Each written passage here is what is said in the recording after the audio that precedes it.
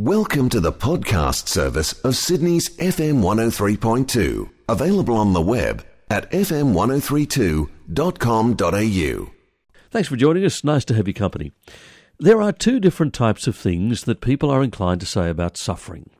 I mean, suffering is one of the most obvious realities of this world and of life in this world. And here are the two things that I think people most commonly say about suffering. One of them, by the way, is right, and one of them is wrong. Sometimes when suffering hits us or our loved ones, we say, "Why me?" Now, I want to say that's the wrong reaction, I think. It invites the response, "Why not you? Who would you rather suffer? The people next door?" Probably say yes, wouldn't you? And the answer to that question of why me, why is this happening, is that our journey takes us through a world of suffering, through a rebellious, corrupt, fallen world. In this kind of world, asking, "Why am I suffering?" makes no more sense than a man who lives at the equator saying, "Why am I hot?" The answer in both cases is because of where you live, because of where you are. Now, the other thing that people say is, when suffering hits or they see suffering or hear about it, they say, "It shouldn't be like this." And that's the right reaction. That's God's reaction. God looks at the hurt and the suffering in this world and says, "It shouldn't be like this." What God does about this world's suffering is to take it upon himself. God enters this world in the form of his one and only Son, Jesus Christ, and takes our suffering upon himself. He is the suffering God. The God on whom we rely, the one we turn to in our greatest agony, knows what suffering is all about. Not just because God knows everything, but by direct personal experience. In the face of suffering, then, there are two practical responses, ours and God's. God's response is to rescue, while our response is to repent. I'll come back to God's response in a moment. But firstly, this question of repenting. The word repent misleads a lot of people, confuses people. It's important to understand that repent doesn't just mean to feel sorry about something. Sorrow is good, but sorrow is not enough. Change is needed. I used to produce and host a daily national radio program about families and parenting called Offspring. On that show, we dealt, a number of times, with the difficult issue of family violence, commonly a husband, father, who'd lose his temper or get drunk and then assault his wife and children. There was a very common pattern in these cases. Very often the day after the assault, the man would tell his family, often in tears, how sorry he was, and he would promise not to do it again, and his sorrow was genuine, and he meant his promise sincerely when he made it.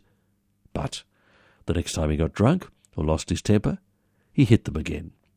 Sorrow is not enough. Change is needed. To repent means to change. At some point between the cradle and the grave, we must knowingly, consciously, deliberately choose our road or God's road, our way or God's way. That's the repenting that Jesus says will deal in a practical way with suffering. But how does repenting deal with suffering? The connection may not seem obvious, so I'll explain that in a little while. Hang in there with me. Firstly, God's reaction to suffering. God reacts to suffering by saying, as I said, "It shouldn't be like this," and launching a rescue mission to planet Earth. To illustrate what I mean by God's response to suffering, here's a story that I read in a news magazine some years ago. There was a badly polluted river in the United States in which the pollution was toxic. I mean, this was in the days before there were proper environmental protection laws. Factories were pumping dangerous waste chemicals and heavy metal residues into the river. There were still, remarkably, fish in the river. They had somehow adapted, and the fishermen still fished on the banks, but only for sport. Everyone knew you do not eat the fish from that polluted water. The authorities discovered just how toxic the river was when a child with an open cut on his leg fell into the water.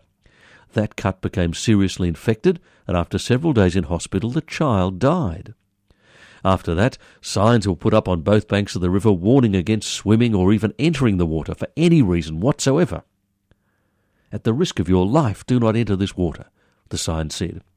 The story in the magazine went on to say that on a particular Sunday afternoon, there was a fisherman, in fact a number of fishermen lined up on both banks of the river, families picnicking on the grassy slopes near the river, and a 3-year-old child fell in. as the current carried the child rapidly towards the middle of the river, it was obvious he couldn't swim. And the fishermen just stood and watched. They knew any attempt to rescue the child might kill them, might be fatal. The river was a killer. That knowledge kept them frozen where they stood. An older man in a wheelchair was fishing with his son, a young man in his 20s. When no one else moved, this man turned to his son and said, "Go in after him." The young man, his son, dived in, pulled the boy to safety. The 3-year-old boy was reunited with his parents. He suffered no ill effects. Hadn't even swallowed a drop of water, apart from a bad fright. But his rescuer had a cut on his hand from his fishing knife he became desperately ill. He was in hospital on life support for several days, but in the end he survived. That story is a picture of what God has done. He has looked at the mess we've made of this world, the pollution of pain and suffering we've created, and he said to his son, "Go in after them." That is why Jesus came, and that is why he died. Well now, is there nothing you or I can suffer that God has not already suffered? No, there is nothing. There is nothing you or I can suffer that God has not already suffered. Have you been persecuted unjustly? That happened to him in the persecution of Jesus by the authorities. Have you been deserted by all your friends and relatives? That happened to him on the night that Jesus was arrested. Have you suffered physical pain? The pain of his crucifixion must have been excruciating beyond description. Have you seen a child die? God has seen his own son die on the cross. Do you imagine God doesn't love his own son? Of course he does. And yet he watched his own son die in that brutal death on the cross in order to rescue you and me. God's response to suffering is rescue. Our response to suffering needs to be repent. Which brings us back to that question of how repenting can be a practical response to suffering. Well, it can be, in a number of ways. Firstly, once we turn from our way to God's way, once we've accepted the rescue that Jesus offers, once we are members of God's family, then we can know for certain that suffering will end. And that's very powerful. Imagine sitting in the dentist chair undergoing a painful procedure, knowing the dentist's next appointment is at noon and this discomfort must end is a great comfort. Knowing suffering will end is powerful knowledge. When we know Jesus as both rescuer and ruler, then we know that suffering will end. As he was dying on the cross between two thieves, one of those thieves repented, and Jesus turned to him and said, "Today you will be with me in paradise." The part of the Bible that tells me that is Luke chapter 23, verse 43. When I turn to Jesus and I put my life in his hands, Jesus says to me, "You shall be with me in paradise." Beyond the grave, all suffering ends, all that is evil in this world falls away, only the good remains. But this is only for those who turn to Jesus and repent. If you're on God's road, travelling his way under his direction, all you have to do is endure this world. This is as bad as it ever gets for you. But if you're on your own road, travelling your own way, following your own map, you have to enjoy this world. This is as good as it ever gets for you. Secondly, once we repent, our suffering ceases to be meaningless. It doesn't cease to happen. We still live in a world full of suffering. We're going to suffer and hurt, but it ceases to be meaningless, pointless suffering. Despite the rebellion of this world, God is still in charge. God will allow suffering to impact upon his people. This world is God's gymnasium. He is growing souls fit for his heaven, his paradise. Sometimes suffering is part of that growing process. You can see that in the Bible, Hebrews chapter 12 and sentence 6. If we are his and suffering hits us, we can know that he has allowed it. We may not know exactly why this suffering has come at this time, and the pain is just as bad, but we can know for certain it is not something outside the will of God. Somehow, God will bring good out of this evil, whether we can see it or not.